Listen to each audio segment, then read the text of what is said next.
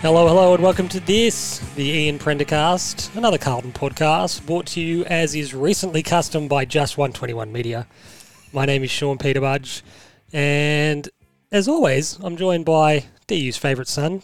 You might know him as Timbo Slice. Dr. Davis, how are you? I'm very well, thank you, Sean. I've got a workmate who has started calling me Timbo Slice. It's one of those. I'm going to be brutally honest with you. I was trying to remember. There was another such incident.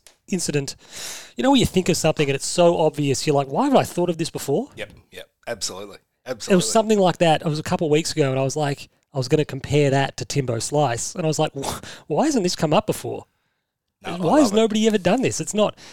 We haven't reinvented the wheel there, but it's a bit of fun. What's been going on otherwise?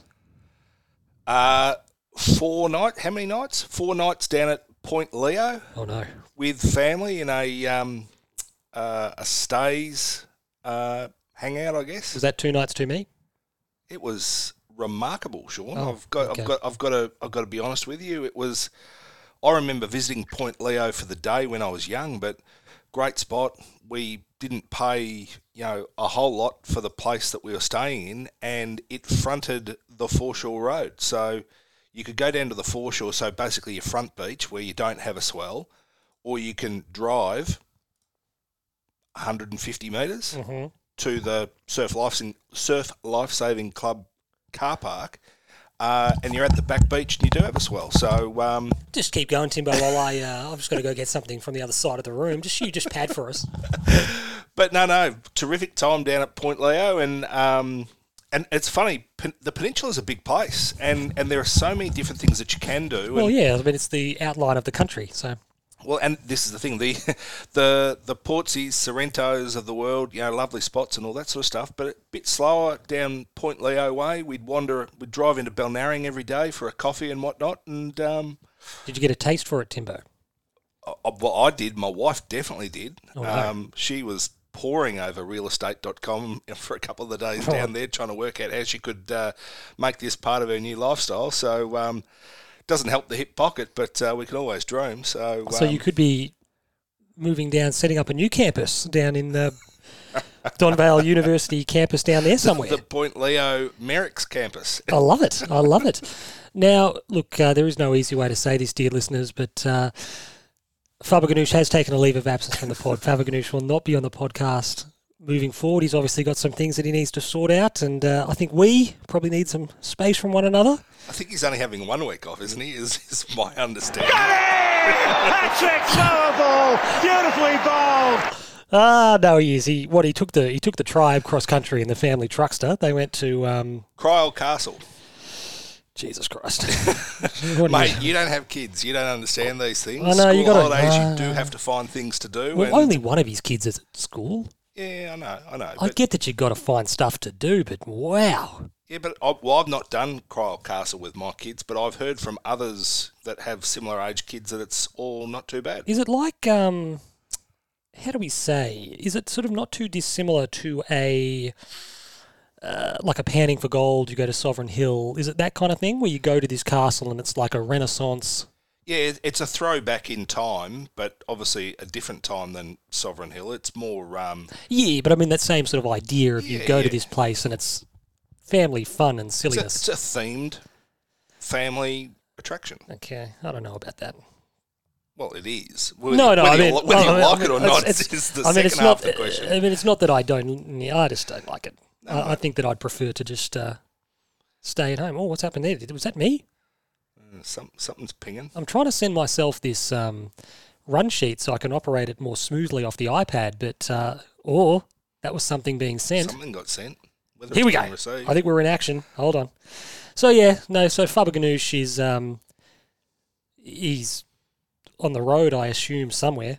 Yeah, and just couldn't commit to a time. So at the end of the day, he said, "Do a two-hander," and away we go. So we press on without him, basically. And I think we also, Fab mentioned that he hadn't actually watched the game yet. That was my other note. That was always going to make record with him or without him a bit more challenging. Without wanting to make him angry at me, he would have been a bit like tits on a ball, I think, this weekend, because he, in fairness to him, hasn't actually seen the game at all. And ideally, he would have come home, he would have watched the game, come armed with content, but in the end, I think for all involved... I think it's too dangerous a prospect. He likes to go fast and loose at the best of times, Yes. But he has generally seen some of the game, so he can kind of sketch around the outside. How do you feel about the game? Good to get the win. Yeah, really good, really happy about that, yeah. I think he might not have even know who he played, but that's fine. So he'll... what's this? Have we got a message from Timbo? Your Timbo, from Fab here. Fab Ganoush, leaving Ballarat now. Thoughts?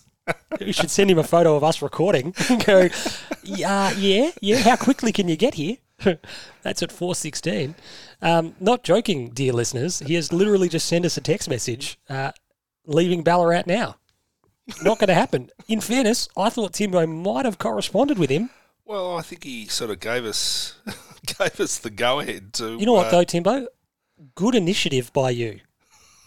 Not the whole dealing Fab out without telling anyone, but just the initiative to go, we're going to do this. Let's take the bull by the horns. Let's go. And there we are. That's a photo. So we'll wait to see what he gets back to us with. Ratings and reviews, Tim. This has become a part of the show where people can get their easiest shout-out. All you have to do is leave us a review. This week's shout-out is for the Teague Strain, one of my favourite usernames on Twitter, who chimed in, no-holds-barred honesty delivered by a fairly unique trio served with a side of sizzling banter and quality tunes. I'm still trying to work out if Sean is the protagonist or the antagonist, though. The key is believing you're right, Teague Strain. Whether you're an antagonist or a protagonist, you're a good guy or a bad guy, the key is to just believe that you have the right perspective or a compelling point of view. So thank you very much for that. We've loved getting these reviews in the last couple of weeks. So, keep them coming. Go to Apple, leave us a review. Let us know what you're thinking. Well, we also hardly think that we're perfect as well. So anyone that wants to give us a bit of constructive criticism, we've proven that always welcome. If you leave us a bad review, you're probably more likely to get a shout out. That's very true. So if you want to go that way about it, please do. Timbo, we obviously want to get chatting just about the game kind of more broadly just as we go on. But before we... Oh, Timbo. Can you hear that, Timbo? Bit of City of Angels. Who sings this? Travis? No. It's the Goo Goo Dolls, Timbo. Goo Goo Dolls. Do you know why we're listening to the Goo Goo Dolls? Because the blues are back, baby. The blues are back, baby. Everything feels like the movies. Yeah, you bleed just to know. Yeah, what a track. Good track. You know the funny thing about this is that mid to late 90s. It was a phenomenon that started in the sort of early to mid 80s of the single tie-in. The film has a song that doesn't necessarily have anything to do with the film. It's not written for the film, but we've got a soundtrack, and on the soundtrack is this lead single, which is from the movie. This is from City of Angels. I couldn't tell you a single thing about that movie, but I know that this song is from it, and I know that the video clip, Meg Ryan and Nicolas Cage. I was going to say, it's Meg Ryan and Nicolas Cage, and they're on the beach, and they had the old West Coast style lifeguard towers. Oh, I think she can see angels or something. I don't get it. Never seen the movie. Don't know anything about the movie. That song was in it, and that's probably the most enduring part of the movie. I reckon you're right. So, Prender DJ from last week, just tying up that loose end. You and Morton more or less got last week's Prender DJ, which of course was ABBA's When All Is Said and Done. It's basically a breakup song. So it's you and Fab. It's me and Fab. So congratulations to you, and you got that one. Prender DJ this week, I actually don't have a song at present, so we'll work on that as the show goes on. But as always, hashtag Prender DJ if you think you can guess the theme. We want to obviously chat now about yesterday's game, and I'll say this off the top to avoid any accusations of being a Johnny Raincloud or being hard to please. Being annoyed about a win certainly beats being content after a loss. No doubt. But it also shows that we want for more. Which I think in itself is refreshing, but the hardest thing... Dylan Moore's just kicked another goal. That's his fourth. I knew putting this game on was dangerous. Timbo has got the attention of a shrew. I knew that putting this game on in the corner was going to be fraught with danger, and so it has proven. No, it was really funny. I like doing a bit of research for my fantasy Supercoach stuff, and I'm a nutcase, self-diagnosed. And pre-season, well, you are a psychiatrist, a doctor. This research threw me into Dylan Moore, and as a result, every single league I'm in, I've drafted this kid, and he's living up to the reputation and the hopes that I had. But I digress. He tends to start games very well. I was going to say loves the first quarter. He kicked 3 in the first quarter today. Yeah. So, as we said, we digress. One of the ladies that I sit behind in the Carlton Social Club dared to utter the words with 5 minutes to go in the second quarter. She said, "We're going to be 100 points by halftime." and obviously, we 80 odd.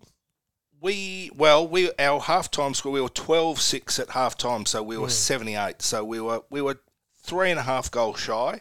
And we never got there. So we said immediately, don't jinx it. You turned around and said, this is because of you. I did say that to her at the end. I said, we never made it to 100. You grabbed her by the scruff of the neck and said, how dare you?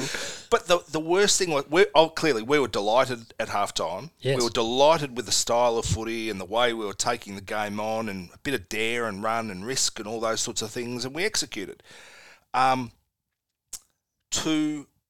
To just stop, and the point I was going to make was, we knew within ourselves we didn't have the game done, and that's bad. That even supporters, we want to believe, we want to know this, Tim. How far in front do you need to be for us to be comfortable. So we need our football club to allay our fears, because at the moment we don't trust them either, and clearly I don't think they trust themselves. So if we'd have lost yesterday, yes, having been 51 points up. So 51 was I thought 50 was our biggest. Against a winless team at home. Yep. That would have been as bad a loss as I can recall in my time following Carlton. That would have trumped. Remember, we lost to a winless Lions at Etihad under Mick Malthouse. That was the infamous game, if fans remember. And we got the mix from the coach's mouth video email when he said that Brisbane are a very, very good football team. You're like, they hadn't won, Mick. But we, at that time, weren't a good side either. No, that's right. Whereas now, we're a much better team than that. We're 50 points, and at no stage in that Brisbane game were we 50 points up. No. The game should be over. And the point is, it's okay to be frustrated by a win. It's okay to interrogate a result beyond looking at the scoreboard and going, all's good, we've got more points, we win the game, that's good, move on. Because if we're going to be accepting of trends like this, and that's what our fade-outs are, now they're a trend.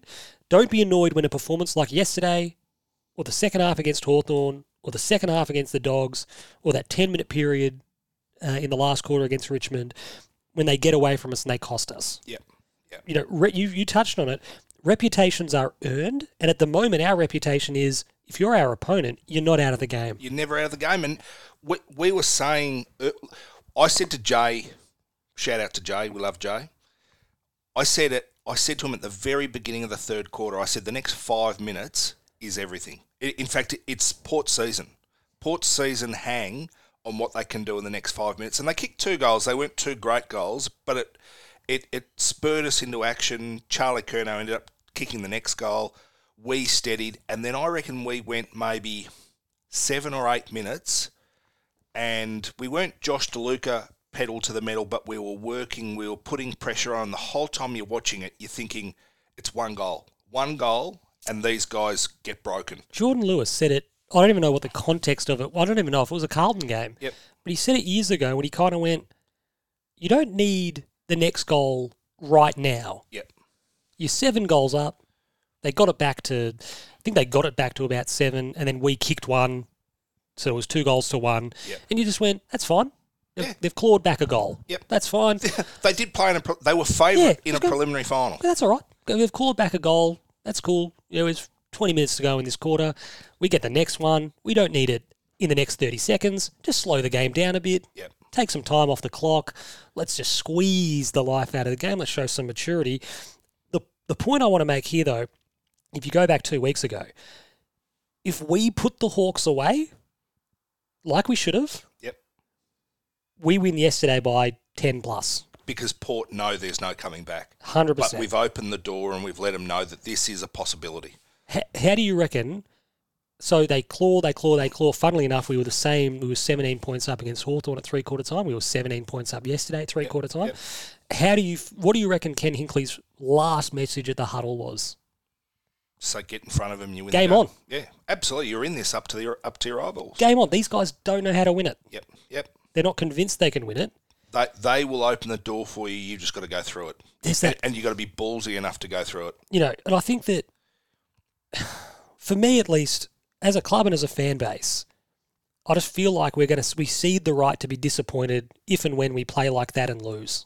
Yep. Because at the moment it feels like too many are content for us to play like that. So long as you win, it's all good. We were 51 points up, and they have a shot for the lead. Yeah, and look, it's a maturity thing for both our players and our supporters equally. Because look, we're delighted that we won. We're delighted that we're 4-1, but there is a background and a narrative to where we sit right now, where we could be 4-1 with a serious reputation behind us. And you can be saying, like at the moment they're saying it's Melbourne and it's not especially close. And Brisbane's the next best side in it. I think that's pretty clear and obvious. Geelong, who knows, probably depends on what they do this afternoon.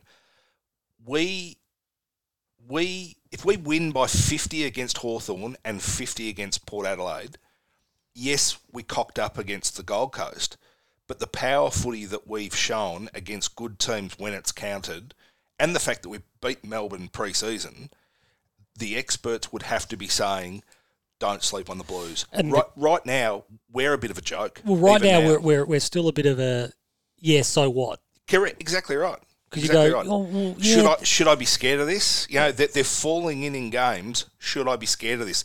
I think the reality is, with the quality of football that we can play, the short answer to that for any opposition supporter is, bloody oath, you should be scared of us. The only problem is we're a little bit scared of ourselves. We're a bit scared of how great is the lapse going to be, for how long is the lapse going to go, and what's it going to end up meaning. And how do we get out of it ourselves? What is Vossi now saying?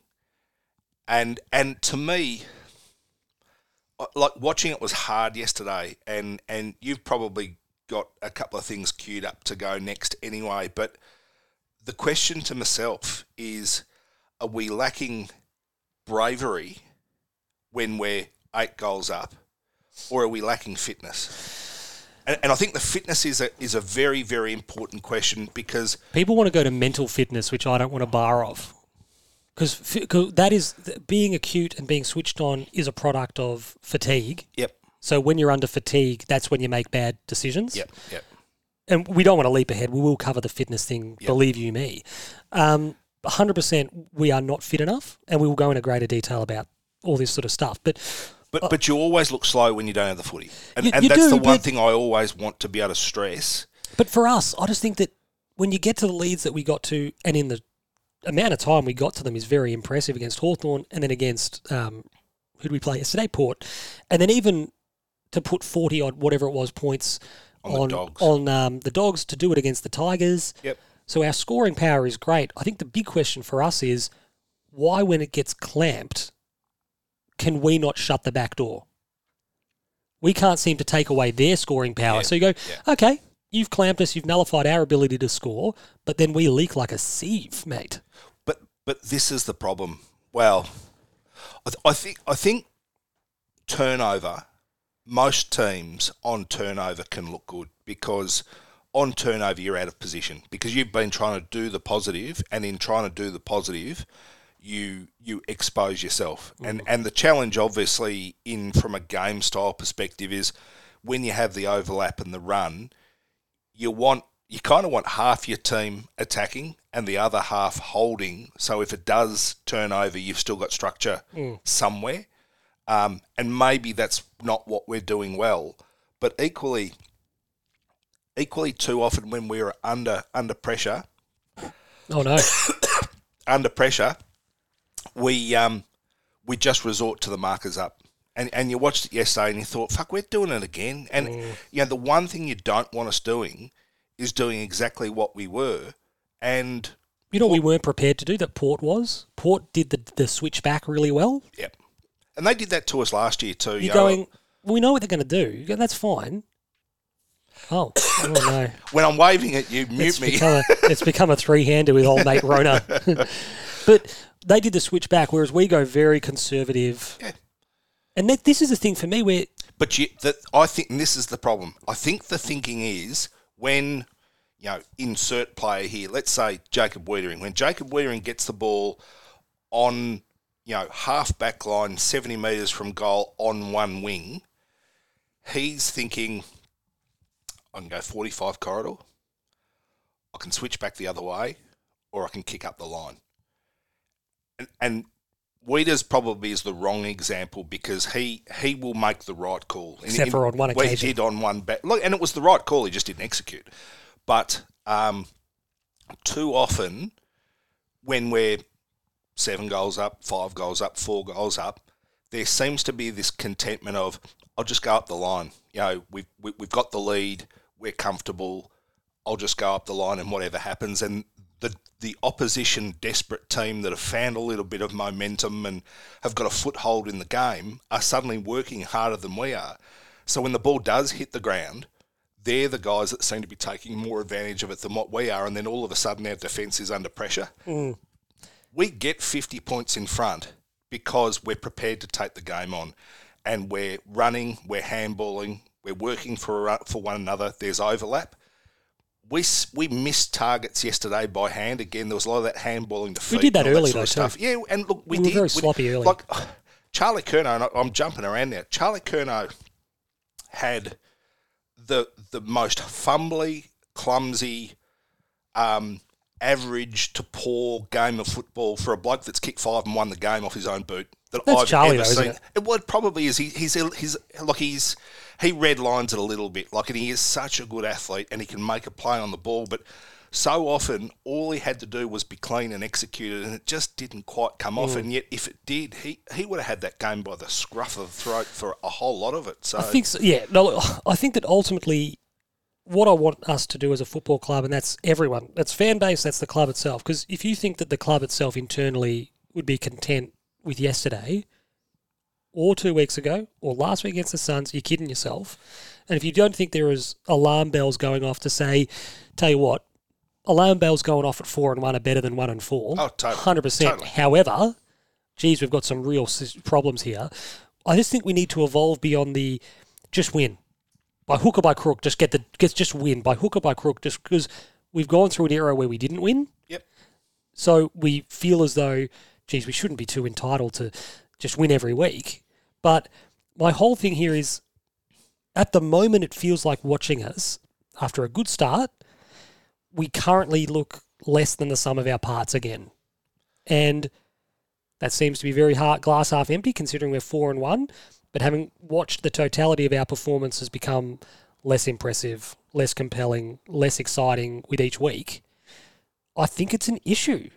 I think we're lacking credibility. Like, we've just, in isolation, some of our best footy is really, really, tantalising. But it's the minority of the footy we play. That's it. And this is the other thing is, and we're awfully lucky that our best footy happens at a time when we're able to take scoreboard pressure, because, or give us the buffer that we need for later on when we don't seem to be able to continue to put it together. So, do you think that part of the frustration, and I'm as big a part of this as anything, do you think that part of the frustration is that there's an impatience that everyone wants the path forward and the path to be better and for the path for improvement to sort of be linear, and we want it to happen really quickly, which is a consequence of the 2 to 3 years of wheel spinning that we all felt happened under Teague and even Bolton, that we've just become a bit unrealistic. That we had an exchange last night with the great man Adam Hart's, still kicked one of the greatest goals I've ever seen at VFL level into a tornado down at Preston City Oval to win us a game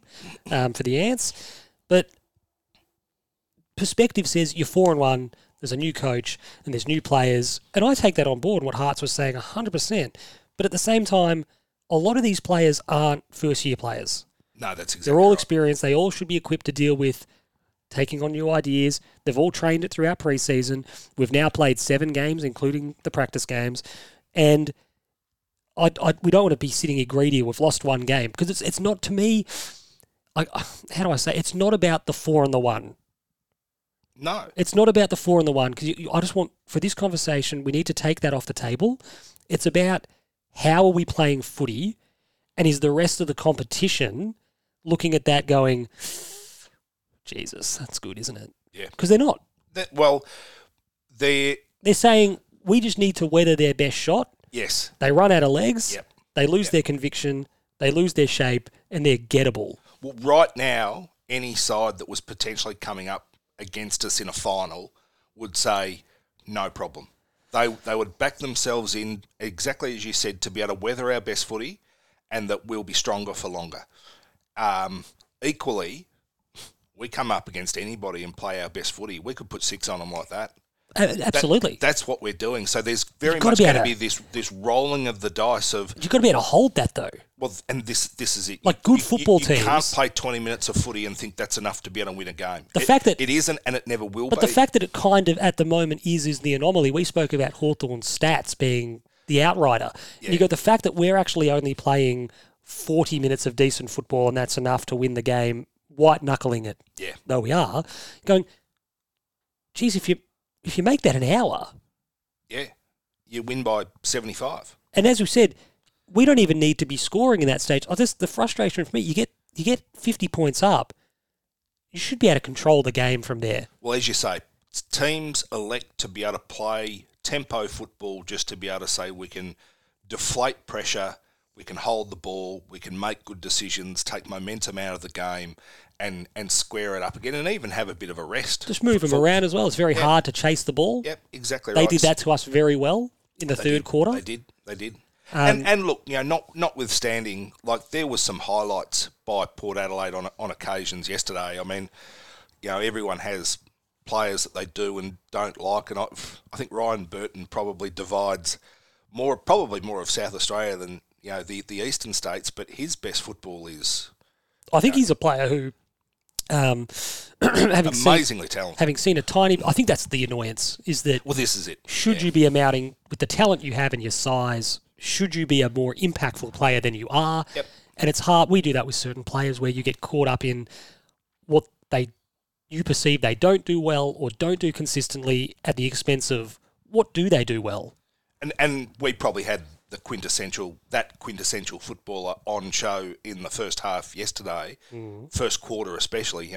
We've wanted more from Jack Martin for a few weeks now, and clearly, he probably won us the game against Richmond. He certainly got us all moving. I suppose the question, we're leaping ahead a tiny bit, Timbo, but the question is, did they give him a rocket or a cuddle? Well, and this is the fascinating thing. The question. It's the Corey McKernan. What is the lever that got pulled, that got the response? Because whatever you did, that's how you utilise this guy. Because both him and Zach Fisher came with an urgency and a desperation and an impact on the game. And it's sort of like bottle that and give us that every single week, because he was very good. Jack Martin was exceptional. We'll double back to Jack, but I think just in closing on that, I think with regard to that improvement comment I made, it's probably more about, I don't know about our listeners, I don't know about you, but I felt as though there was so much low-hanging fruit for a new coach to come in. We've spoken about Kingers and his perspective on, geez, this is a good gig to get, because there is so much improvement that's right there. We've taken that, which is great, because that's the first step.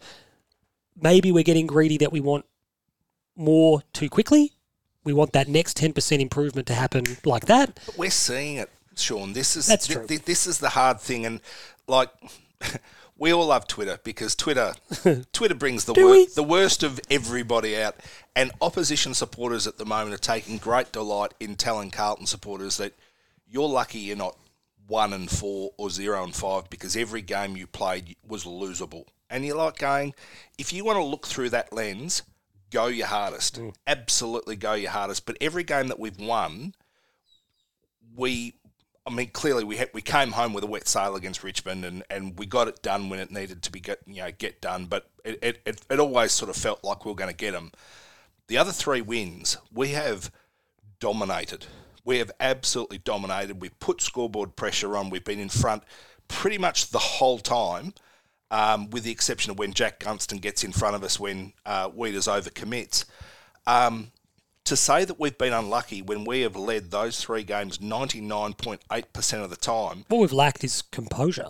Well, this is it, but it's absolute folly to say you're lucky to win when you have led all bar 2 minutes of 3 games of football. It's a weird inverse. I can't remember the team exactly, but Jose Mourinho took over at Real Madrid, and obviously Real Madrid's goals and ambitions every season are to win everything. Yep.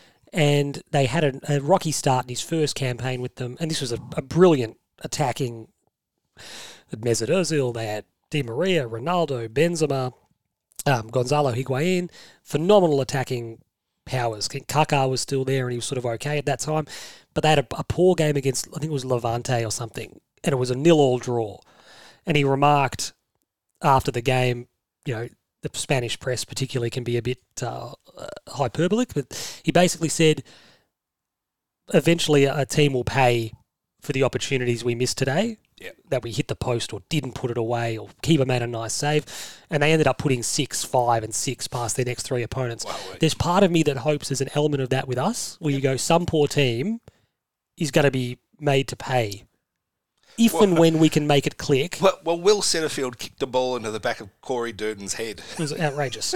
But there's part of me that hopes, the glass half full part of me, does exist out there, people, hopes that there's a moment where you go, you get 50 points up and someone's going to get a whacking because we're just going to go on with it.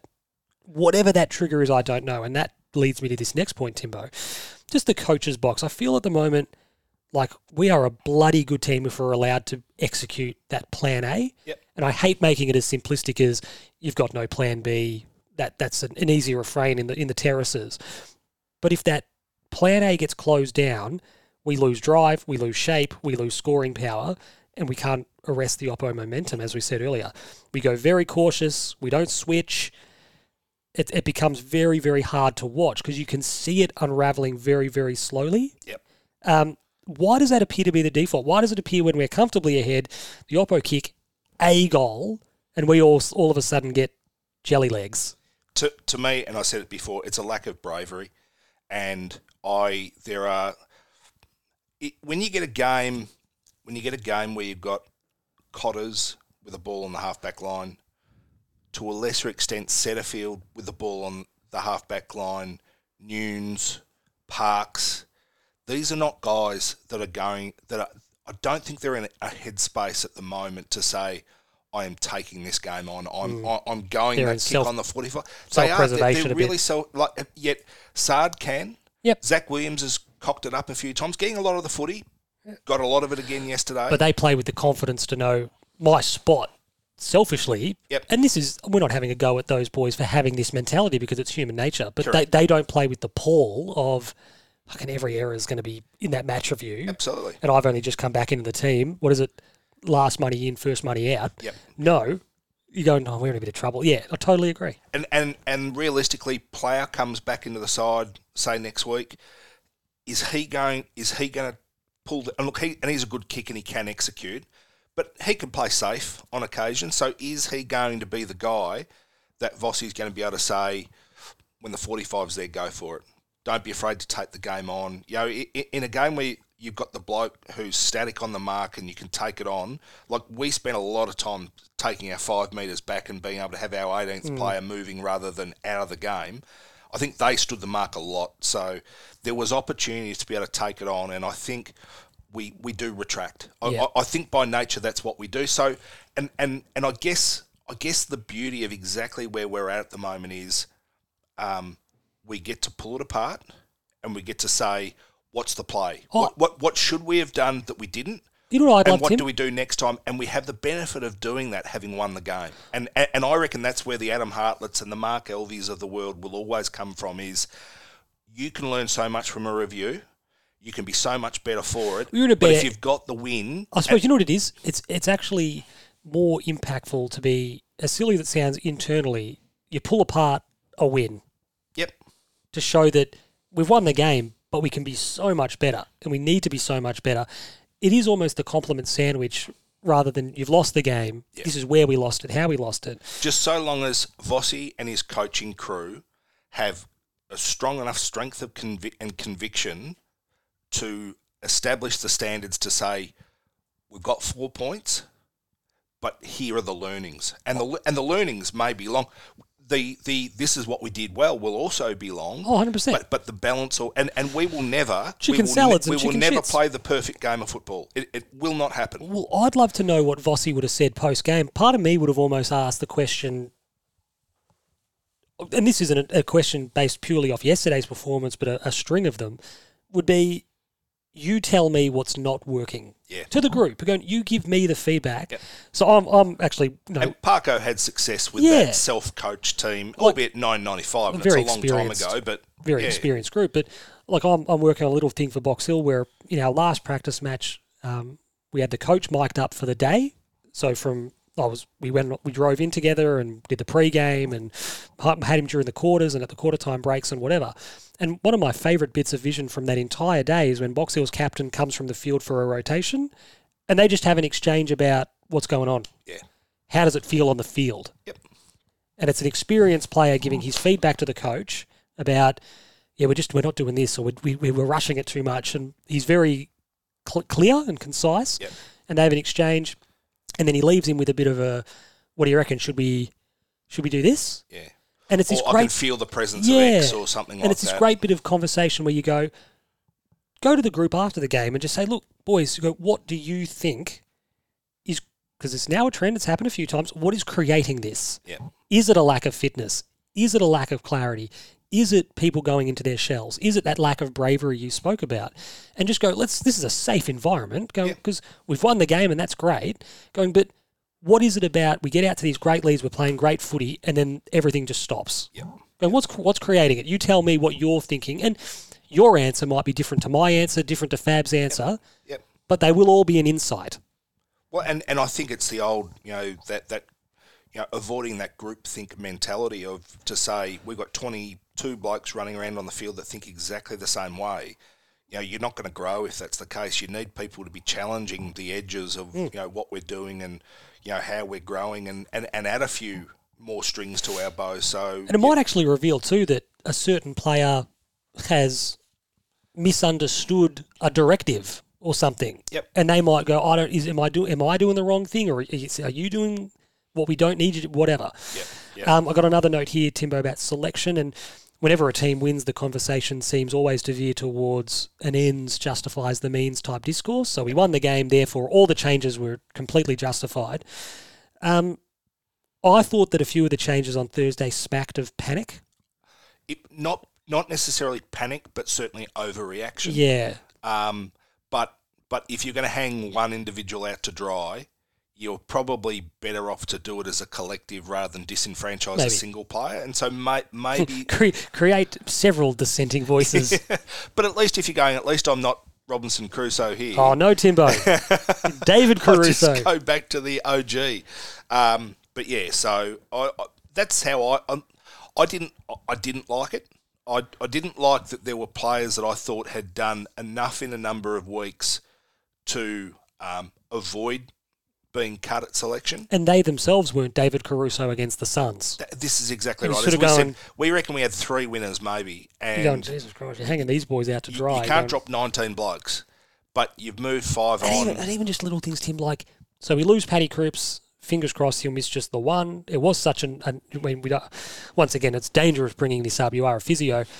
It was a strange action that Cripper was sort of down. It wasn't running. It wasn't a tearing motion. It just seemed like he overstretched. Like a cramp or something. Yep. So fingers crossed he'll be ready to go. You had to, once you make the decision that Paddy Dow's in your 23, you had to play him. It felt like that. And in the end, he misses a week of footy. Yeah. And so you've got a guy that's getting a bit of confidence, getting some continuity, he's playing some decent footy at the level. People will disagree on Twitter. Apparently, people can't decide whether he played all 4 quarters against the Suns or just 3. Just watch the game. If he's not in your best team, if he's not in your 22, don't play him. Yeah, just let him get another 30 in the twos. Let him play in the twos. Yep. Because what we did in the end was take a week of footy away from him. Yep. We'd already lost Cripps for a week. We didn't really replace. I suppose Walsh kind of went more inside. That was what I was going to say. But you're sort of going, the Cottrell and Nunes ones in. I hate singling 2 guys out as such, but I think we've seen enough from those 2 boys to kind of know what are you giving us moving forward. What's your upside? Is it greater than an O'Brien? Yeah. I just don't think it is. And I think, as you say, it felt like we were switching between three wingmen of O'Brien, Setterfield, Walsh. Cripps came out. You're putting Walsh on the ball, and then you had to replace the vacated wing and Lockie O'Brien, and you've put those two blokes in. And Walsh, he had 38 and was heavily involved inside, so you're going, tick, it's come off. We've seen a step forward from Walshy in his recovery because he's clearly recovering while playing, and amazing that a guy who's still not right can just get 38. And the frustrating thing too about that wing discussion yesterday was, particularly out on the members' side early in the game, Sam Powell-Pepper was, everything good went through him. Yeah. And whether that was Nunes or Cottrell was there for a little bit, I sort of noticed it after one of them had vacated, so I don't want to put all the blame on an individual. But you were just like, we had no control of that wing at all. No. None. And then Powell-Pepper went forward later on. Yeah, we had no control. Got him back in the game. So you're going, don't anyone come at me and say that those two guys did their job, because early on they were the weak link in the chain. Yeah. So we obviously want to go just through onto some stats again. And again, look, a number of these numbers indicate a stronger performance than it was actually in reality. It's a bit strange. So we were plus 44 disposals. We just shaded inside 50s. We won hit-outs by 14. We only won clearances by 5. Centre clearances were plus 6. We had plus 25 contested, and we led for 114 minutes. Win by 3 points. You're sort of going, yeah, the numbers are more impressive than the actual final result. The sum of the parts, which absolutely. is, again, in reinforcing what we sort of what we said earlier. But I think more than anything, it actually impresses an inability of ours to turn control into kind of comfort. But where we got to, we should have been comfortable. 100%. And it's just, it's the why aren't we? Yeah, and it's we have to prove. I don't know what the pivot is. I don't know if it's the next time we get 50 in front of a team that we just have to win by 100 regardless of who it is. I think it's just, you know what it is? I think it's you just give yourself whatever, and you don't verbalise this in or to the group. But once you get to that point, my rationale internally is, once you get 50 points up and you're dominating a team, you're well in control. It's like, don't lose by less than 6 goals. Yeah. Win by less than 6 goals. Yeah. They can pull a couple back, and that's fine. We are hitting a big lead very early in games. No, we are, but you're sort of going, they're going to have their moment. They're going to come back at Yep. us and kick a couple, but we'll weather that. And that was my hope, that they got to 3 goals. Yep. We'd kick a couple, and it's 5 again. Yep. And you're going, that's over. Yep. But we just can't do it.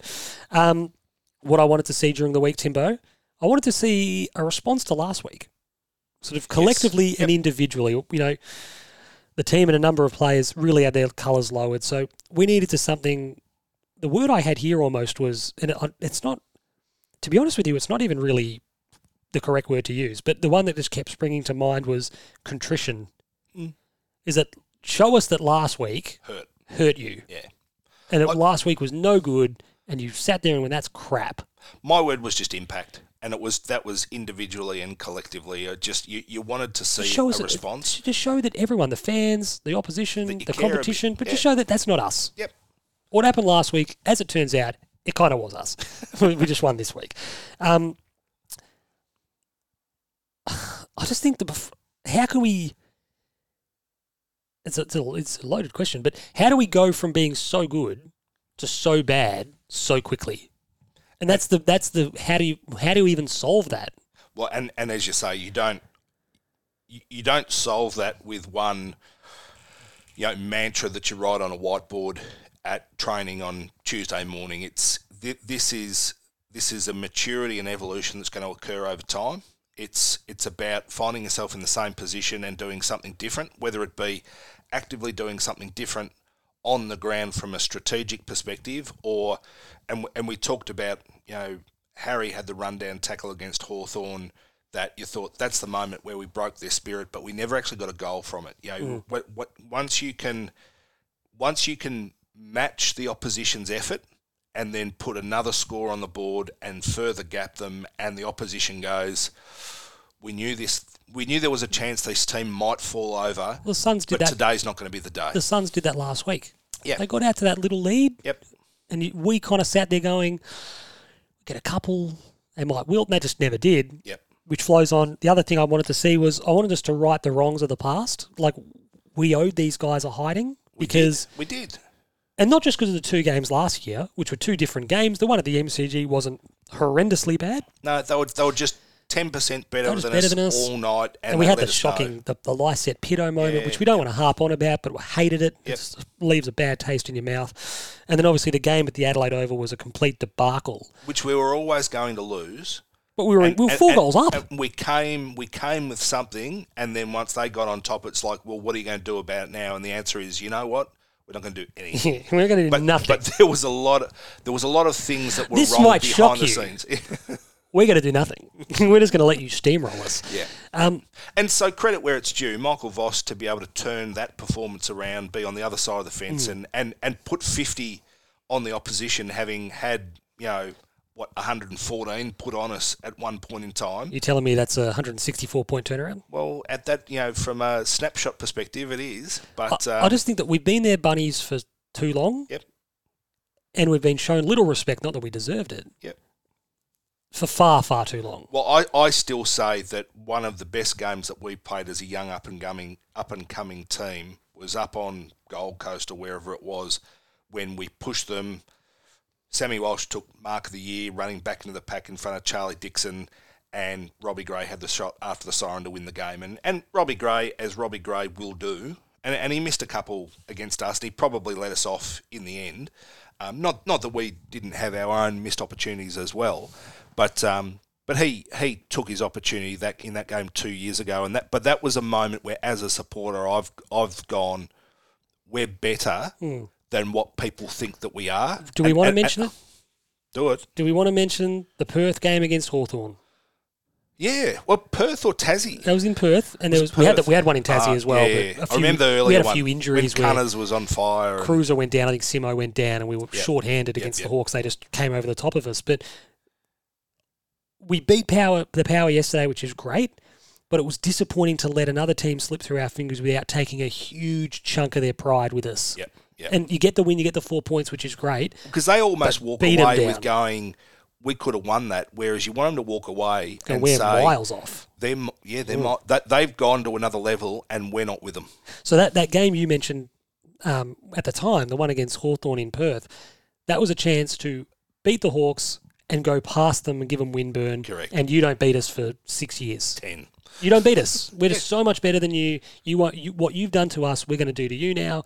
You don't beat us for years. Yep. And you leave them going, geez, we're a long way off them, aren't we? Yeah. But at the moment, we're not doing that to anyone we play, which is a problem. And I think that's the one thing that you do find is there is always sides that you match up well against. Mm-hmm. And we just want to get a few bunnies. Absolutely. We want to find a few that... You want to turn up and just... They're going to look at the fixture and go, fuck, round 7 we got Carlton, we're fucked. Mate, you just want to turn up and win a game comfortably. Yep. We spoke about percentage last week. We've won 4 games of 5. We've got a percentage of 102.6. Correct. That's you going, oh, Jesus. Yep. I know what I'd be saying if that was Essendon, and that's what they're saying about us. And then lastly, we don't need to stress this one too much, but don't be beaten by like Finlayson and Robbie Gray. Well, even then, Finlayson only kicked 1. He could have kicked a couple. I swear to God, did Jack Silvani touch Finlayson's set shot on the mark? They didn't think about it. They didn't look at it. I am certain that he did. And like I was right behind it. And I said in the crowd, I said, Adam Sard, grab the footy because you're kicking this bad boy in. From very early on, it just looked like, no, this is going back to the middle. Well, and that's the thing. Like, I don't know if and I haven't watched the replay. So I don't know if they did review it, but I saw it and I thought it touched his finger. Sauce appealed immediately. There was 5 other blokes around that were saying to the umpire. He's not even David Caruso and his own family there appealing vigorously for a touch. This is true. There is form. But other players were saying to the umpire, this has been touched, make sure you review it. Are they just not doing it anymore? Well, they always said that they do, but maybe they just had shit vision. Maybe. But as far as I was adamant that it had been touched. And the fact that he's a bloke that's crucified us on occasions. It. And it's just like I can stomach a player of Robbie Gray 4 years ago. Yeah. I can stomach a 34-year-old Robbie Gray, you'd be going, on one leg. Jesus Christ. Yeah. Just don't get beaten by what you know. show us that you've learned from these guys taking games away from us in the past. And that's not even about Robbie Gray's kick after the siren. You can't put 4 on him, though. But he always plays well against us, and he has been a very good player. He's played well against other sides as well. But he's always performed well against us. Yeah. And you're going, he's 34 years old. Yep, he's on one leg. Don't let this guy win the game. We should have cheered him off the ground at the end of it and gone, don't come back, Robbie. See you later, mate. Chicken salads, Timbo? Look, I had it... I had just about everything about the first half, just about everyone in the first half. I'm going to individualise for a moment. We've got a bloke in our team who is ranking elite for effective disposals with 25.4 effective disposals a game. George Hewitt. He's got 84.7 disposal efficiency. He's averaging 14.6 contested possessions a game. He has 8.2 clearances a game. He has 5.2 centre clearances, and he is averaging 7.2 score involvements a game. Matt Cottrell.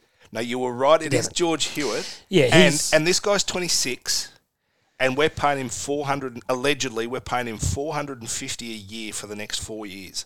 Is he the biggest bargain in the competition right now? I thought yesterday that he was one of our few truly four-quarter contributors. I think you're right. And that's not taking anything like, say, for instance, Sam Walsh in the first quarter and a half was outrageous, and they sent Carl Amon to him, and his influence trailed off. He did also tweak the ankle about he did, but 15 minutes into the second quarter. He did, but his influence trailed off a little bit when they really sent the clamp to him. He ended up with 38. You know, Jack, but he had 20. What do you have? He had 20 at quarter or something. 21, I think he had at half time. I think he had 17 or 18 at quarter time. He had 13 at quarter time. No, he had more than that. I thought he had 13. No, he was outrageous. Yeah, okay. So, and he was great early. They sent the tag to him. I don't think it was this AFL industry odds are cooler.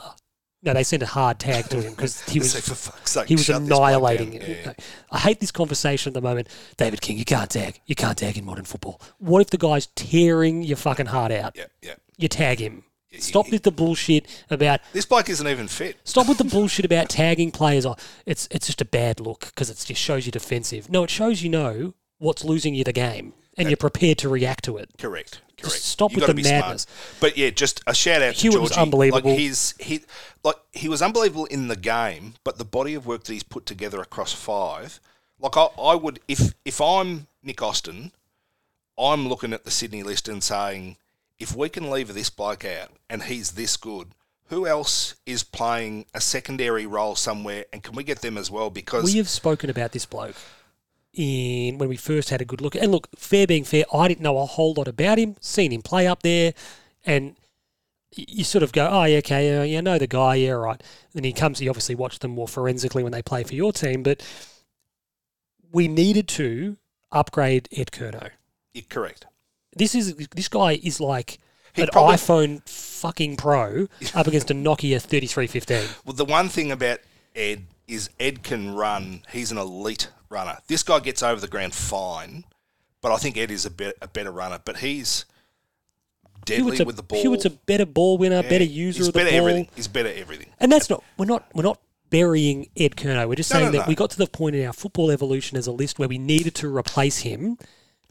But we didn't even just replace Ed Curnow. We added a bona fide midfield beast to our team. Look, and we haven't given up a whole lot to be able to get him. My notes here are just he works hard, he spreads, he presents under pressure. He can kick a goal. He runs games out. Yep. Like he's just and I think he comes from a team with a great culture. Mm-hmm. That understand what it takes to find success. Timbo's Bloods. He's now a leader within our group. I think people love him and respect him, and he's performing. He's playing better football than he has ever played because he's been given a great... They always gave him responsibility because they'd give him a role and they'd give him a task. Now they're just saying, George, just be a really good fucking footballer. And he's gone, no worries, I can do that. We had a bit of a disagreement as such about Big Pitto. Yeah. I thought his first half of the game was phenomenal. I agree.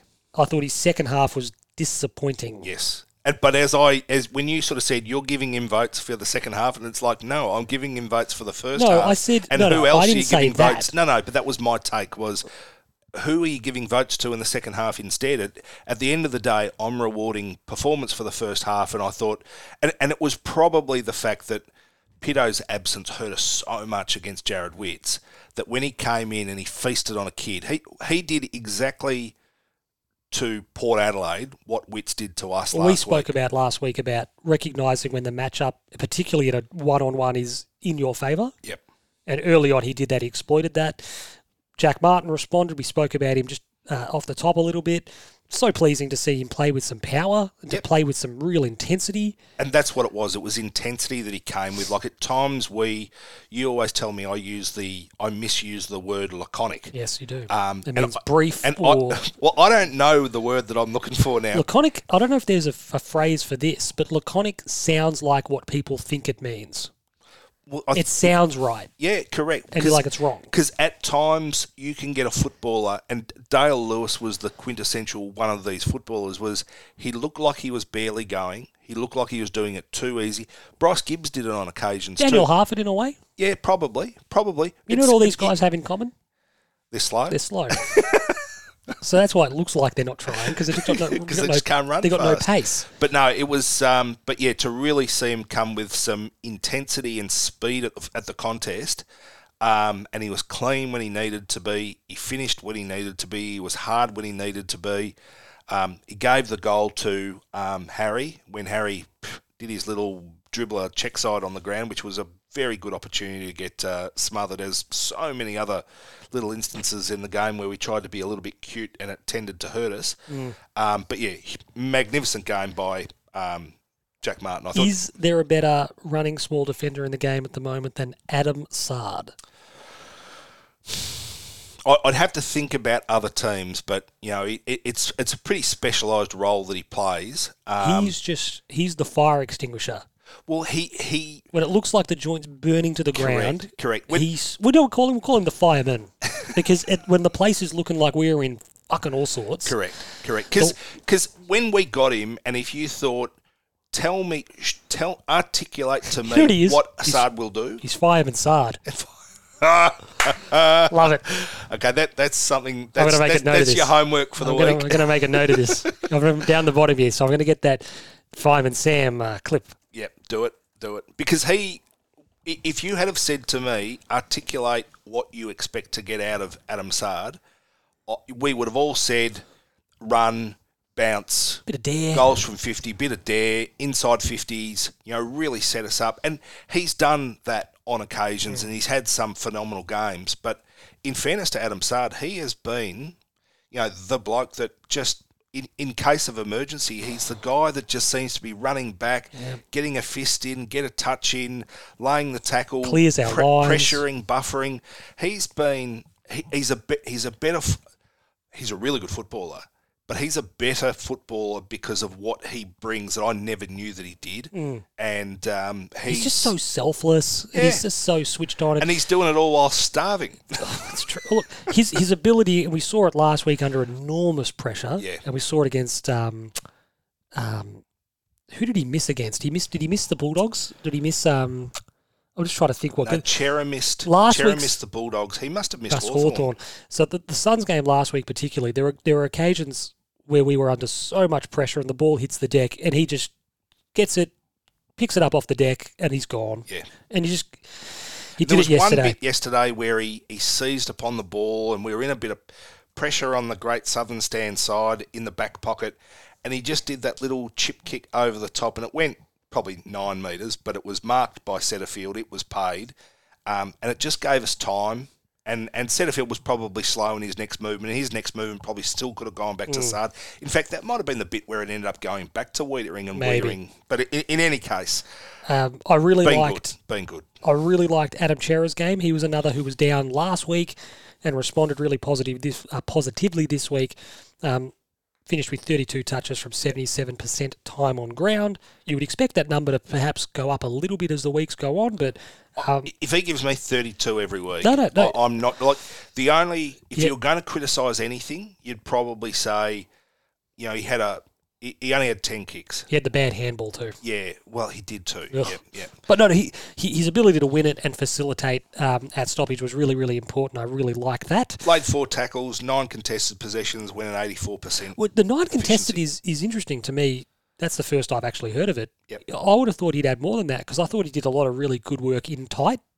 Well, and you always sort of wonder, you would love to be a fly on the wall as it's being coded and going. Yeah. Well, that was an uncontested possession. That was a contested He's possession. surrounded by Sometimes you go, 7 really? bodies. Yeah, You're correct. Like, okay. Correct. And then the last one here for the chicken salads, Charlie and Harry, 8 goals between them on the day. They probably left 2 to 3 out there between them, to be honest. Yep.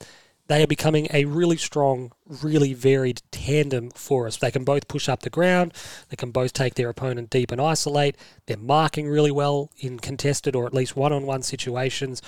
And they both kicked some really important goals for us yesterday.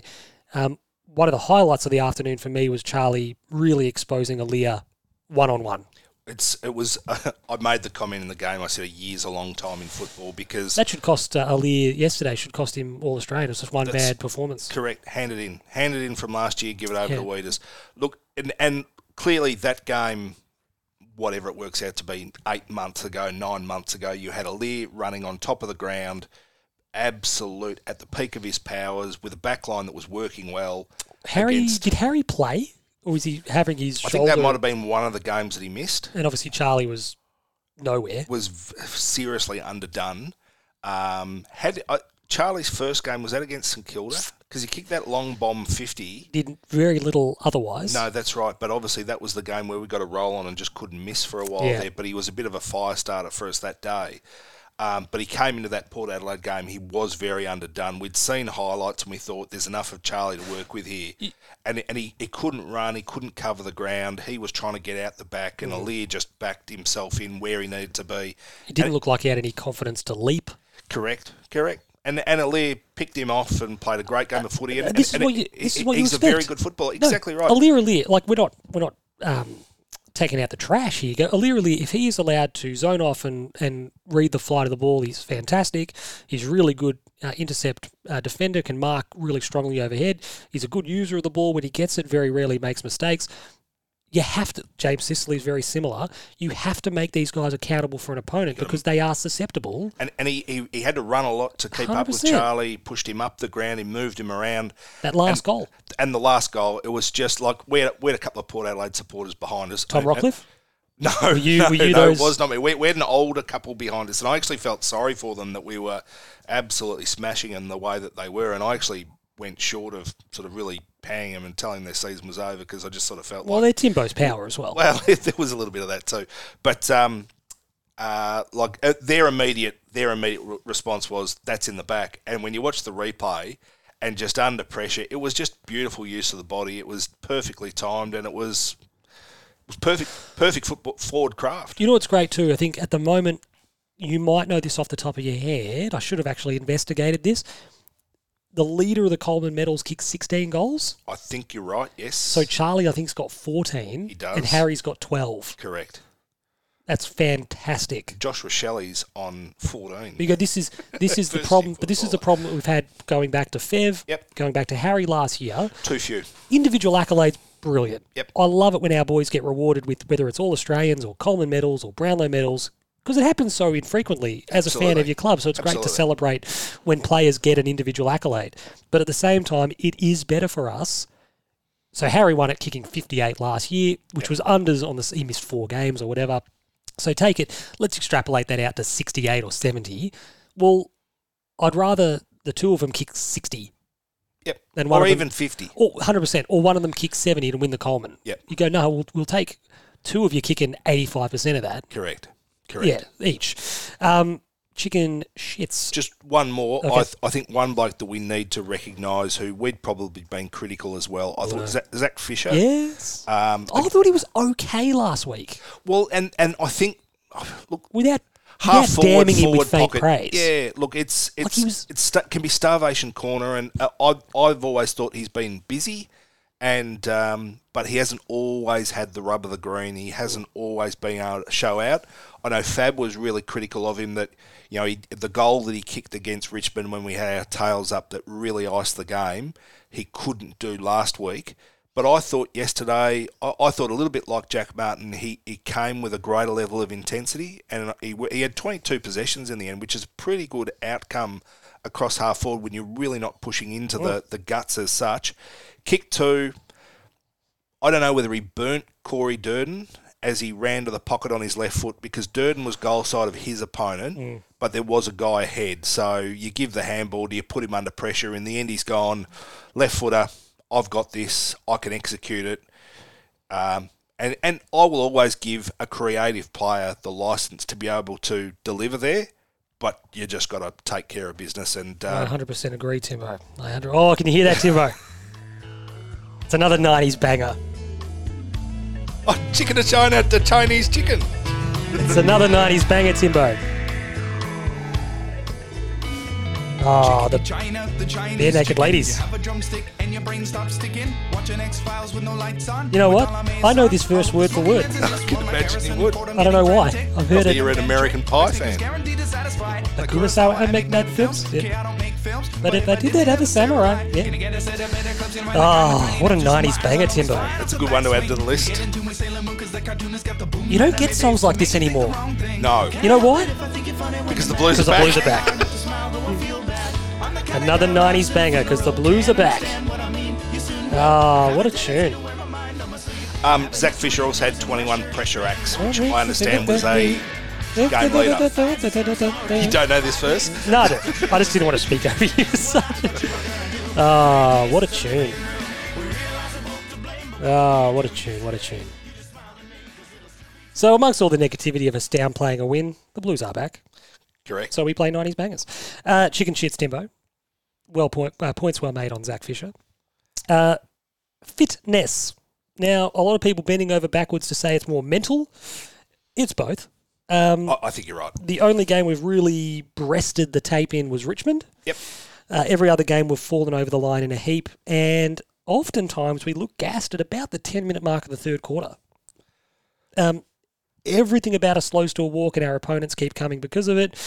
Yeah, that Wiedering moment to me, that was in the last quarter, admittedly, but that smacked of, that's not Jacob Wiedering. No. And he's it was gassed. Yeah, well, as you say, when he's got time, he's got composure and he executes.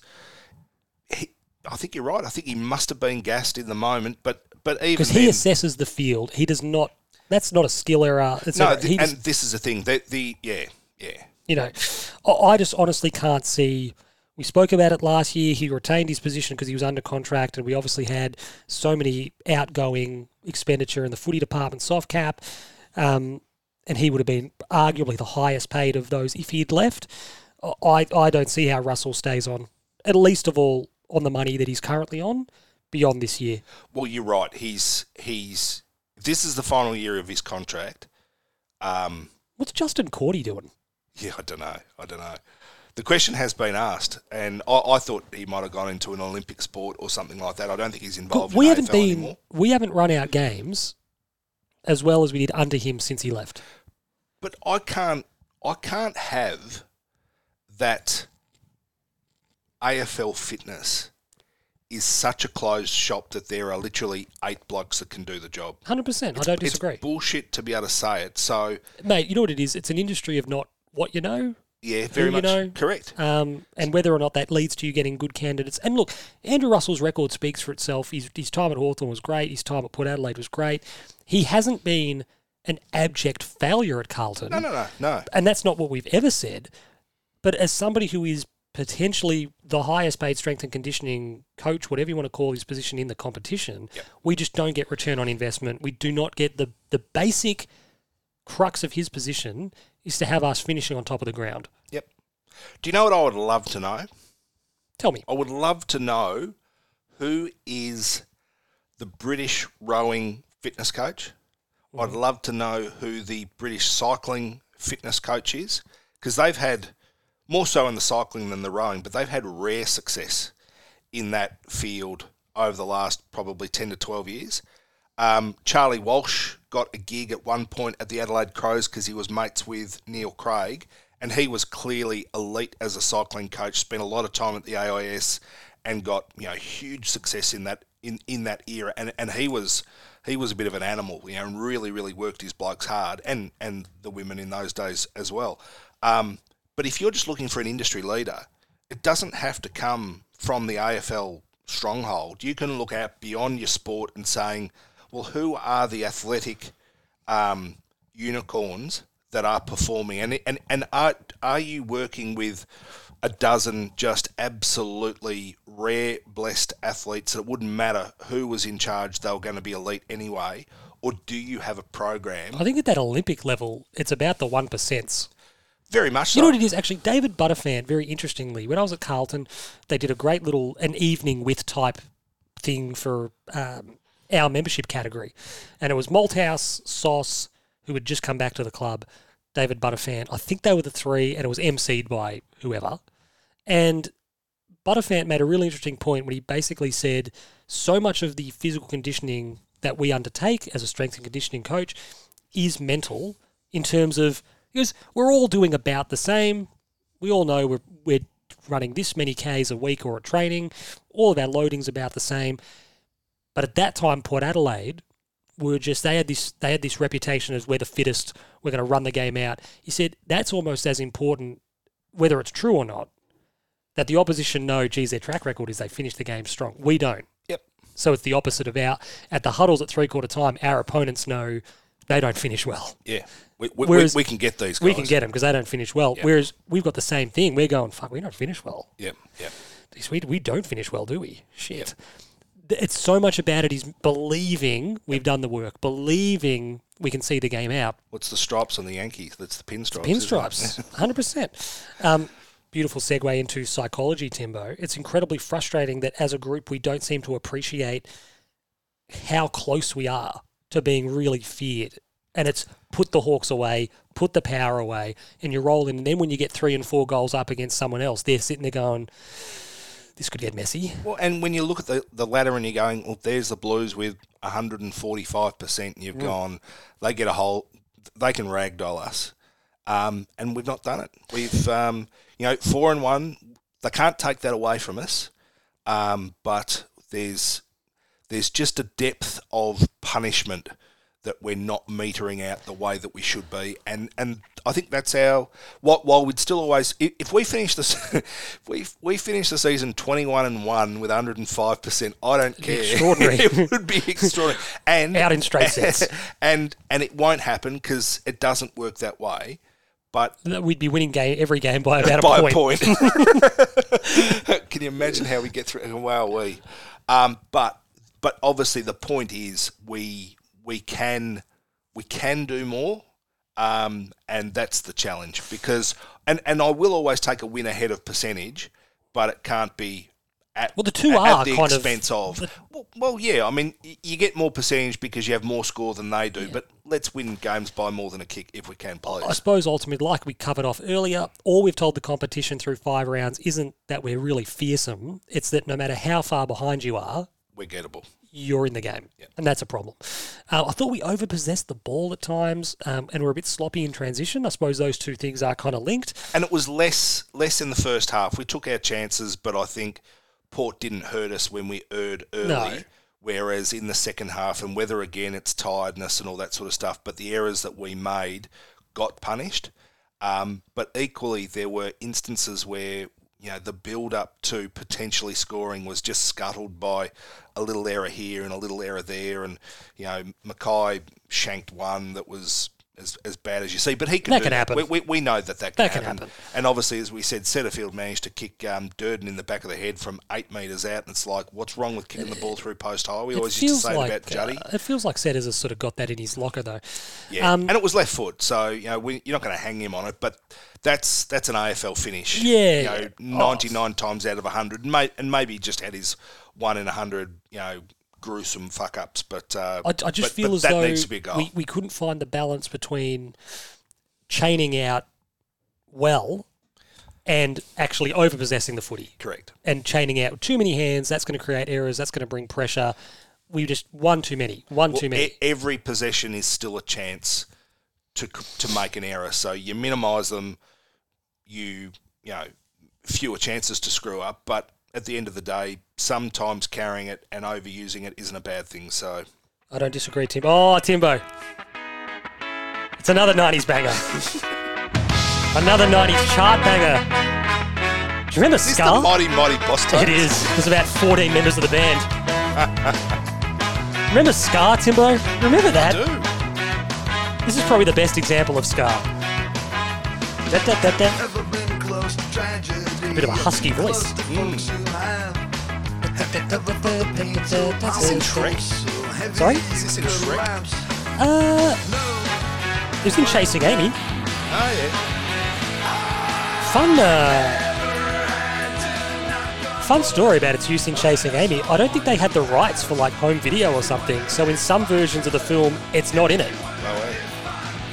I remember maybe it was on DVD, maybe, and then I remember watching it on Foxtel or something, and they'd replaced this with something else, like a temp track. Yeah. And I was like, oh, obviously you didn't pay for the rights for this song in perpetuity moving forward. Kevin Smith's The Mighty Mighty Boss dotted Tones. the I's and crossed the T's. Mighty Mighty Boss Tones ain't getting any more checks from Miramax. No. But we played that, of course, Timbo, because the Blues Because are the back. Blues are back. It is now time, of course, for... Make sure I'm pressing the right button. You've got mail. You know, the fun part about that is when I get that Fireman Sard clip up, those BBC... Fuck, what would you even call that animation style? Now it's like CG animation, but back in the day it was the classic kind of quasi-stop motion. Correct. But it was sort of not quite... It had a really cool look about it back in the day. Now it doesn't look... I remember Elliot was watching Fireman Sam recently, and I was like, what is this shit? It was all like slick, like animation. I was like, this is garbage. Where's the fire with the cellophane? Yes, exactly right. Ah, damn it. Anyway, the mailbox is up, and that means that I have to go to the mailbox questions. Where is it? Why isn't it loading, Tim? Why isn't it loading? It's Fabian fucked with your algorithm. Oh, please, don't give him that credit. Jesus Christ, we've had a lot of responses. Good. What did you order from Ming's? If you ate at mid-pod, how long into recording until you had a Dunstall Quartermain-style fried rice situation? That's from Daniel Morrison. Look, Ming's is too good. You can't be throwing it around. No, absolutely not. It's we ordered not a crazy amount of food, but there was certainly enough. Did you order this? The impression I got was that it was like a share plate situation. Yeah, so we ordered we were always going to order the beef and black bean because that was... Well, that's the reason you're there. Yeah, correct. And in the end, we knew we needed something else, and I vouched for the spicy salt calamari, but obviously Fab and Spicy aren't all that simpatico. No, he doesn't have the best constitution when it comes to that stuff. So in the end, we erred on the lemon chicken instead. And but then we'd ordered the special fried rice, and for me, I thought that's enough food at Ming's. But then that was when Fab went for the Chinese sausage as well. In which case, I said, "Well, I'll have a crack at the deep fried scallops, which were pretty good." So I'll see you ordering a dish that I think's one too many, and raise you with another. I'll get my own one as well. So. No, look, for me, it's all about the beef with black bean, phenomenal. The chicken satay skewer, yes, outrageous. And then I like drizzling a bit of the extra satay sauce on the fried rice. No way.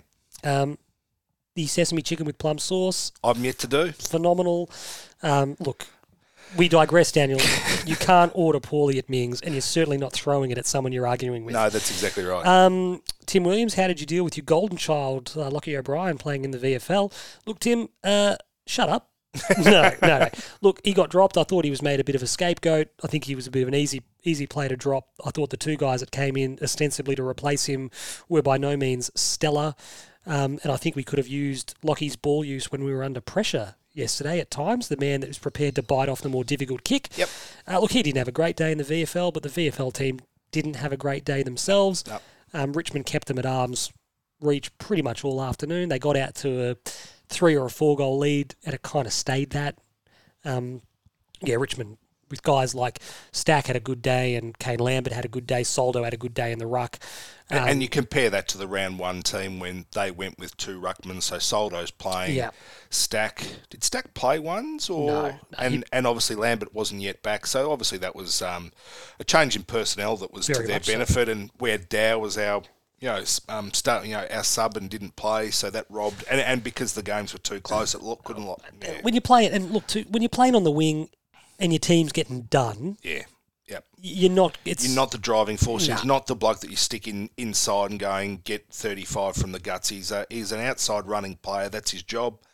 I thought we missed him yesterday. I would have liked him to have been there. I thought there were moments in the game that he would have absolutely so long as he didn't have excelled in. Sometimes he spends it before he's got it in a marking sense.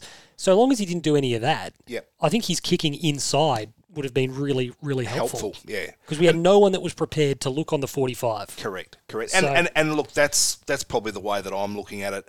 The one good thing when you do move 5 blokes on, there will be a meticulous black and white reason to be able to say, Lockie, in 5 instances you did this, we need you to do that.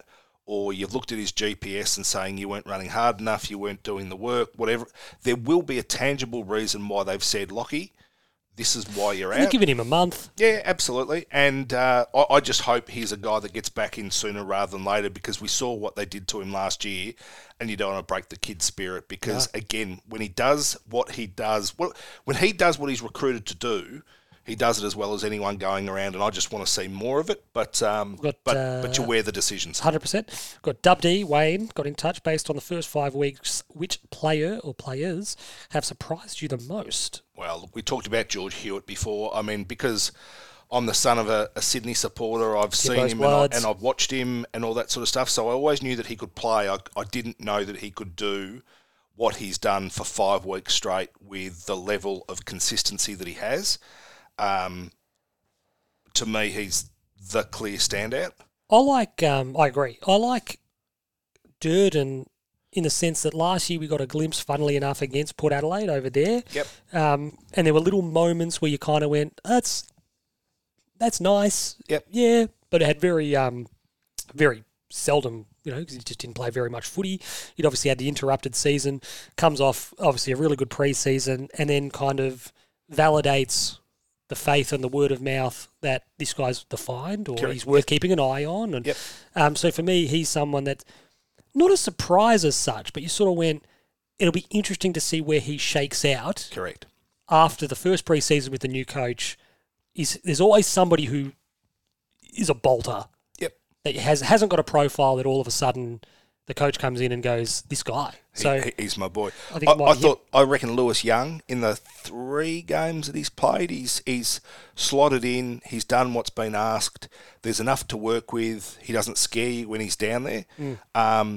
He's not playing perfect football. There's always room for improvement. But when everybody would love to have seen Liam going and doing what Liam's always done for the last 3, 4, 5 years, to let him keep doing that next to Weeders would have been fantastic. But in his absence, I don't hate what Lewis is doing. Am I insane for thinking that the door might just be very subtly ajar with Liam? How old's Liam?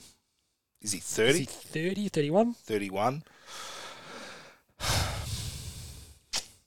Look, you saw Parks being able to defend yesterday when the ball was in the air. It's probably a case You've got Oscar McDonald. I don't think we're screaming for it. He's the best of that lot.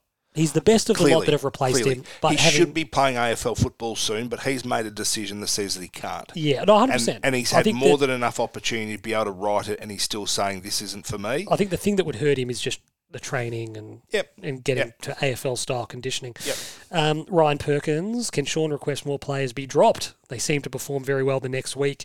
Jack Martin, a chicken salad, more consistent energy and presence. Fish was also a chicken salad. Now, if people want me to pot blokes that are underperforming, or in fact, have me pot blokes that are really performing, Charlie Curnow, disgusting yesterday. Absolutely appalling. What a 17-goal performance. Timbo said earlier he potted you a little bit, and I agree with him completely. That 5 goals was the worst 5-goal performance I've ever seen. If you don't pull your fucking finger out, you're going to be dropped. So, there you go. And Ryan, don't encourage him because he'll think that he's got the Midas touch. Mate, so. I've got whatever the opposite of the Midas touch is I've got at the moment. But that's good because as we keep on saying, no one loved the fact that Jack Martin started like a house on fire more than me. I don't take offence to it. No. You've been playing terribly. We all can see that there is ability there. We haven't seen it for a long, long time. Go and show us. Yep. Give us something. Give us a reason to back you in. Well, and I think clearly too, when we do pot a bloke, it's because our expectation is greater than what their output has been. And you know that they can do what these guys have turned around and ended up doing, and just saying, make a believer of me, or prove that my stance is right. We've got a couple back-to-back ones here. Tim W. and Anthony Guadabasio. I don't know if I've said that correctly, Anthony. If Fabian was here, he'd probably put on some jerk-off accent and whatever. Both about our fitness. Tim says, noticed in the first 5 weeks we've trailed our opposition in sprint efforts each and every week, according to the AFL tracker, and by considerable numbers in some of those weeks. Anthony says, find this stat. Anthony says, are we fit enough, especially with a midfield stacked with inside bulls who struggle to defend transition? Well, those things are probably tied. If our sprint efforts are down, yep. We're not full of sprinters. We're not full of sprinters, but they definitely, that whatever that metric or that threshold of intensity in your running is, particularly late in the game, if we're not doing that, it's because we don't have the gas in the tank. But I would still ask the question of, when we hit September and the pressure goes up, do you want guys that are running faster or guys that are winning more contested footy? And so long as you're clean. Well, this is it. And so I'm half thinking I would sooner go through a season where we're running out of gas but still winning and farming a contested brand of footy that can stand up in September. I don't hate that we are where we're at, but if we can improve our fitness across the season, make up for some of our shortcomings as we track forward and get a little bit of the best of both worlds, then as the season progresses, we're going to be better for it. So that's the Andrew Russell challenge, is to just give us more. Lenjet, Matt, are John Ralph and David King the most inconsistent and biased experts in the game? Look, at least in Kingy's I don't think Kingy's as biased. No, at least in Kingy's defence, he has actually got some kind of expertise. He has played the game, he's been a coach, etc. In the case of John Ralph, I don't know why they're using him as a kind of expert commentator. He's just a newsman who just comes on and reads headlines. He shouldn't be offering opinion on anything. At least with Kingy, as silly as some of his opinions might be, they are coming from an informed place. Ralphie, on the other hand, is just a Richmond supporter who can't be happy that he's witnessed the greatest era in his club's history, and is insecure about it for some reason, and wants to have a crack at Carlton. He's a strange unit. Exclusively. He's a strange unit. I don't know if they were referring to us as a cult the other day, by the way, on Twitter. Kingy's blocked us some time ago, and apparently we're like a cult and we're their cult leader or something. And I was like, no, we just want you to be consistent. David, Sean, Peter Budge, Koresh. Yeah, we just want you to be consistent and, in your opinions, mate. You can pot anyone you want. Yep. Just do it consistently. There's been a phenomenal amount of opportunities to be able to highlight what he's highlighted from Carlton players only, and seems to refuse to do it. And his next opportunity to be able to make a point. And I guess I understand what they're saying. It was the moment they all talked about Willie Rioli and the feigning the push in the back after Tom Hawkins didn't have one that he'd not been paid against him the week before. So equally, Harris Andrews was a little bit stiff for the 50 metres for the arms out when George Hewitt's done the same thing. But George Hewitt did it immediately after a bloke was clearly caught either holding the ball or throwing the ball or not disposing of the ball properly, and they've immediately and hasn't been paid. And I reckon the umpires just looked at it and honestly, it's a classic, mate. He picks. It was a fair call. He picks 3 examples, and you go, well, what's the right call? What's the wrong call? Because I think to a man, the football public is unhappy with all of them being paid. Yeah. So you go, and the Harris end, no one wants. I get why. But no one wants the Harris Andrews 50-metre penalty paid. Adrian Frangiacomo, is Mark Pitnet our most important player? Well, he's certainly. I mean, as we've said pre-season, I will fight anybody that tells me that Jacob Wiedering isn't our most important player, because if he wasn't there, we'd be in all sorts of trouble. But Pitto absolutely showed last week against the wrong matchup. He's if he's not there, we're in awful trouble. We're just very thin in that position. Yeah, like if Tommy DeConning was asked to go up against Sam Hayes this week, I would have no concern with him doing it. I'd happily unleash him and let him go. The fact that we were able to have Pitto with, 40 games of experience, maybe a little bit more, going up against a first gamer when he's sort of got the size and the physicality and been playing good footy, throughout this season. So, missed a week and came back and performed. And so, yeah. I think it's a good question. It's a great question. I think that structurally is extremely important. I think we saw that last week. We saw that particularly in the first half yesterday. Then lastly, we've got one here from Leckdog. He's included a quote from Kane Corns, I believe it was, from last year's trade period. This is what gets me, and George Hewitt, who's going from Sydney to Carlton. I read 4 years. Why would you give George Hewitt 4 years? That makes no sense. Well, Leckdog just says discuss. Yeah, well, I looked at it. I looked at it this afternoon. He's a December birthday, so when we've offered a 4-year deal, we've offered a 4-year deal to a 25-year-old player that had probably played 130 odd games of footy, maybe. So you knew what you were getting. You knew what he provided. He comes from the strong culture that we said before, and he's a guy that can find and use the footy. So I think we've looked at him and said, you are the perfect fit. And we know that we're going to get as much performance as you're giving up in Sydney, probably more, because we're going to give you a greater level of responsibility. And at $450,000, and I think in the end he would have gotten $450 a year at Sydney, but he was going to get 2 years. So in the end, what levers him out isn't actually the money, but it's the length of tenure that he's guaranteed up there, and so as a result, that makes far more business sense for George Hewitt to come. And the only question we need to be asking ourselves is George Hewitt going to be worth $450,000 in 3 years' time? And my counter to that is he's probably playing like a $700,000 player right now. So if we've got 250 in the bank and he only plays like he's worth 200 next time, and that ends up being captain in year twos, here's the thing. It's still been worthwhile for a guy that's going to contribute, even if he wasn't contributing as meaningfully as he is just at the moment. $450,000 for an AFL footballer. Isn't that much over the average? It's a lot of money for the rank and file member of the general public, yes. But for an AFL footballer, it's not astronomical, eye-watering money. No. So I think that someone could say, "Oh, why are you giving this guy $450?" But you could kind of also go, "Geez, he's a pretty solid citizen. $450 is not really a huge amount of money in the scheme of things. You're going to get a really solid guy that plays every week." He gets I think he averaged 23 or 24 disposals a week. I think he finished second in their best and fairest like 3 years ago. Then the next year he missed most of the season with an injury. Yeah. And he came back and played most games last year. So you're sort of going, I don't know, it sounds like a pretty sound investment to me. Yeah. Everything. Look at it is, Tim. Everyone gets...